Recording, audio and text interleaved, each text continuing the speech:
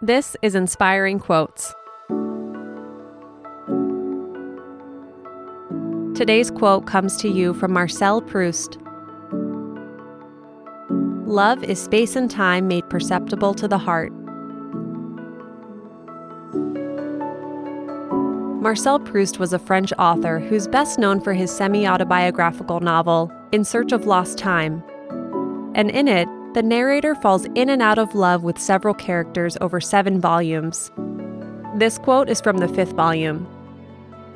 The narrator suspects his lover Albertine of loving women, seeing the tender way she looks at women in public. Proust reminds us that love is both indefinable and deeply sensory. We can't always put words to it, but we know it when we feel it. Have an inspiring day, and we'll see you tomorrow.